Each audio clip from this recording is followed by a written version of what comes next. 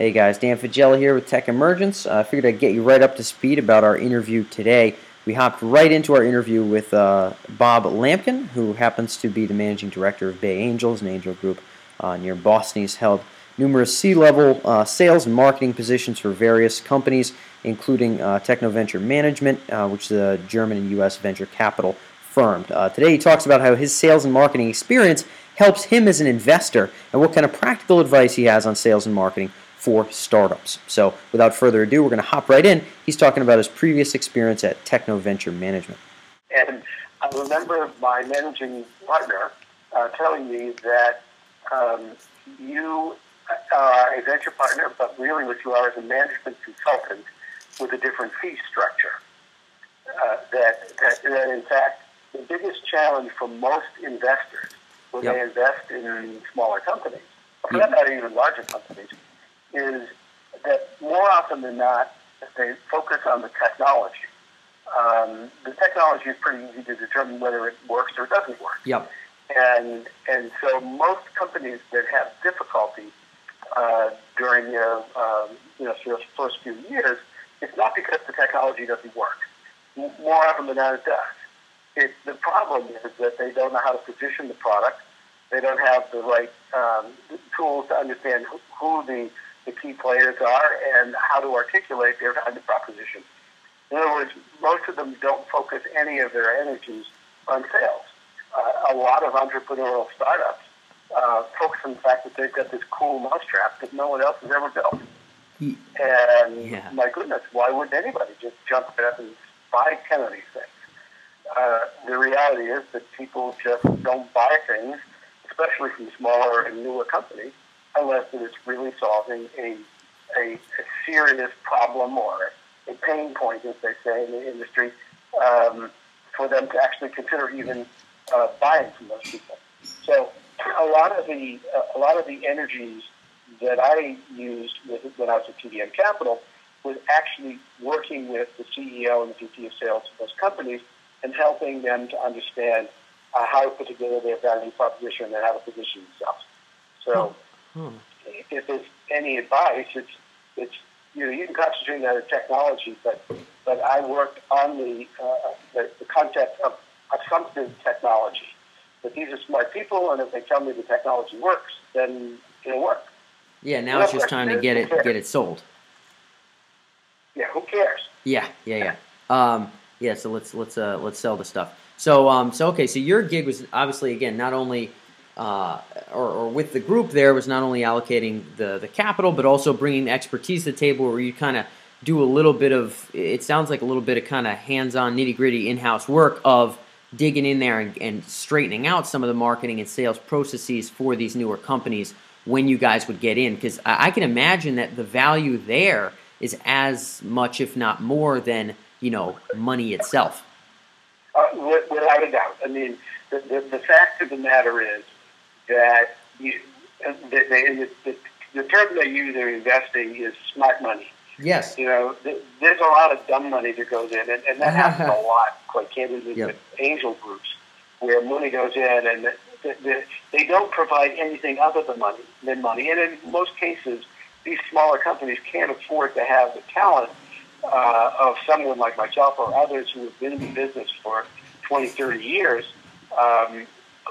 And so therefore they either go and hire some young kid who doesn't have the experience, or they try to wing it. And that's a fatal flaw.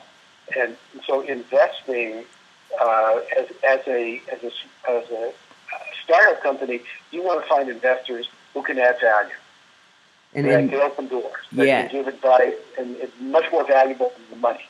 Got it. And it maybe they could potentially seek out folks with specific marketing or sales skills, not just technical skills as we're talking about here, or potentially ins with distribution channels or ins with potential partners that might serve as distribution channels. What sort of smart money, sales and marketing specific, brain power might a startup be looking for? A guy like yourself has been, VP of marketing and sales for a variety of various companies. I mean, what are some good ways where maybe companies could find that level of expertise, or what might they want to look for?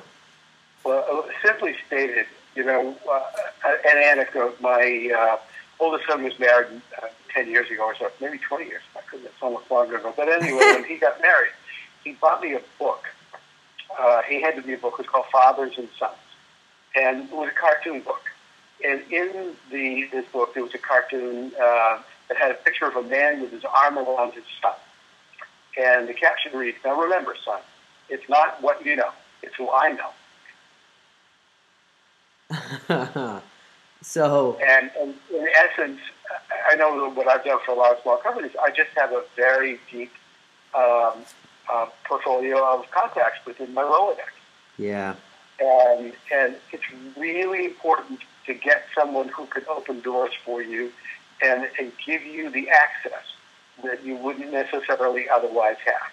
And it's very difficult to get access unless you have content and context and people who can create the this relationship that says, listen, I've been working with this little small company here and blah, blah, blah. They've got some pretty cool stuff. I'd like to have you talk to them. And this sounds like, brilliance to the entrepreneur. Say, how the hell did you do that? I said, well, I did it because I've known these people for 20 years. Yeah. And they trust me. Yep. So, Which you can't. I would say number one is really having an investor that has a portfolio of relationships that can be applied to whatever technology is being sold. Yeah. And it sounds like, again, you can't really bypass that too quickly with anything other than that experience of being really embedded there for a long time. How would an entrepreneur go about? They're approaching various angel groups or venture folks or whoever, individual investors, whatever the case may be, and they would like that kind of level of connectedness. I mean, you can't necessarily always find that on LinkedIn. Oh, this guy at this angel group, there's these 5 guys there that I at least know their names. We look on LinkedIn, they're connected to some people in our industry. Maybe that's a good sign. I mean, when you're out there looking for smart money as an entrepreneur, how do you sort of determine and discern who's got the Rolodex? Do you basically have to walk in there, pitch, and then have the conversation afterwards? So who do you know anyway? Well, let's put it this way. If someone were interested in approaching TVM Capital, where I was for 10 years, and they went to the TVM Capital website, all of our bios are on there. Yeah. And if you looked at my bio, you would see what I've done over the last, 20 years. And you could make some pretty good assumptions about who this person must know. Yep. And so I look very carefully at the bios of all of the people in the partnership. If you're talking to some recent Harvard MBA who came into the place because he had a Harvard MBA, and you look at his background and you find out that they haven't done anything, well, they might read textbook to you, but they're not going to be able to give you real-world experience, real-world conversations. Yeah. So the first place is to look at the bios. All of them have, the team, and you can make some assumptions about it. Obviously, with LinkedIn now, it's a little bit easier because you can also find out where they worked before. But the one thing that's important for entrepreneurs to realize is you are an asset, potential asset to this portfolio of companies that these investors have. Yep. And I wouldn't shrink from that and just say, oh God, I'm just a poor entrepreneur and I have to just do whatever they tell me to do. The fact of the matter is you are as much interviewing the investor as the investor is interviewing you. Huh. Yeah, so come from that very kind of discerning position of some value and of some kind of value and power in your own right in terms of aiming to line things up properly, just like the investors are looking for a fit. Of course, entrepreneurs should have the same frame. Right, and I think what's also really important is to come with the honesty about what it is that you need. That sometimes the entrepreneur will come in and try to fake it that they know all these things, and sometimes it's easy to say, you know what, I think I have a pretty good technology, and we have a few clients that have made expressed some interest, but candidly, where we need your help is in XYZ, in helping with introductions or evaluating the sales compensation plan or other things. So you've actually thought about what you need as opposed to just saying what you do and then not really knowing what to expect. The second part about that is that too many of the entrepreneurs that you work with make investors very nervous when they think they know it all, and especially in areas and domains that they're not that familiar with. It's not very hard to figure out who's taking it and who knows what they're talking about. Yeah. It's much more appropriate to say what you're good at and areas where you could really use their help. The 8 most important words in the English language sometimes are, I have a problem and I need your help. People want to feel as though they can contribute. They also want to make certain that you are somebody that if they're on the board with you, that you can work with. Yeah. That you're not going to be a pompous ass and you're not going to be, you'll be unwilling to learn from the investors. By the same token, you can't be a shrinking violet either. You can't always do whatever the investors tell you if you believe strongly that something else ought to be done. They're looking for strong people, but they're looking for people who are flexible and willing to listen. Yeah, it sounds like that really is the best of both worlds in many regards. I know we're coming right up on our time here. I just figured from my own curiosity, and maybe because it'll be interesting for some of the other entrepreneurs out there, do you see, of course you're getting in there on kind of a consulting level in many respects you were with the companies you're getting involved in.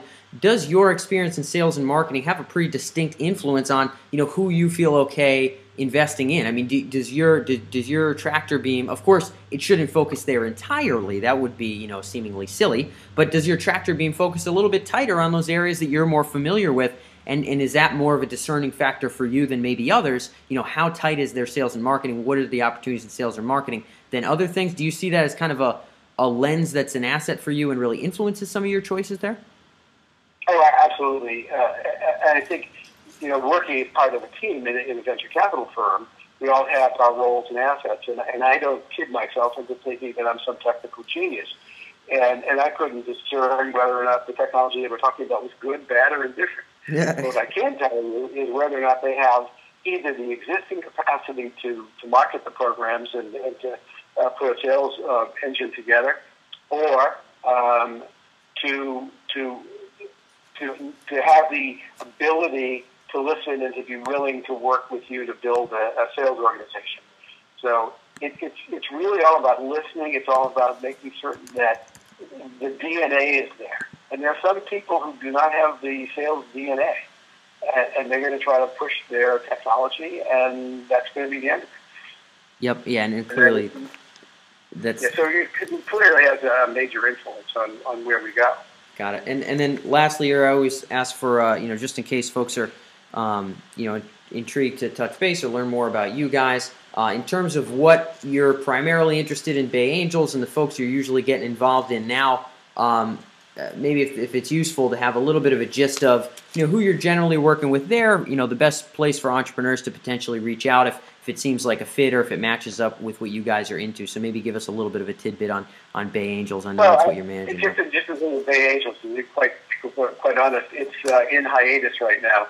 I think what happens with a lot of angel groups, for the most part, or not for the most part, are often social groups where people of like mind get together and they it's as much of a social activity as it is a management activity. And here on Cape Cod, we found that the entrepreneurs that are the investors that we have worked with in the past have multiple places where they can invest. Yeah. They're individual investors and they belong to several angel groups. Yeah. So I think in terms of Bay Angels, it's just a group of individuals who like to meet together. Nice. But there are other companies like Launchpad and Common Angels and Boston Harbor Angels and a whole host of them in the Boston area that are very, very, very focused. They have 35, 40 members. Yep. Many of those members have distinct skills that could be of value. But in all cases, and I do have to pull off a second, Yep. in all cases, the entrepreneur has to realize that they have to be quick to the point and make certain that they know what their ask is before they go in there. Well, oftentimes, somebody will, if they get a chance to speak, they speak for an hour or 45 minutes, and after that period of time, the investors say, "Could you tell me again what you do?" Yeah, okay. So be concise. You've got a minute and a half. You've got literally 90 seconds Yep. to get their attention. Otherwise, they will glaze over. Understood. Well, that's it for me, Bob. Hey, I don't want to drag you too far over time. I sincerely appreciate you shedding some insight and being able to let us a little bit into kind of your investor brain today. I appreciate it more than you know. You bet. You bet. Hey, thanks for tuning in, guys. If you're an entrepreneur or a future thinker with an interest in businesses, transitions, or technologies that have the potential to alter human potential, then make sure you check out techemergence.com. It's our main blog site where you can see all of our other interviews with top startup leaders, entrepreneurship experts, and folks in the domain of technology, cutting-edge emerging technology.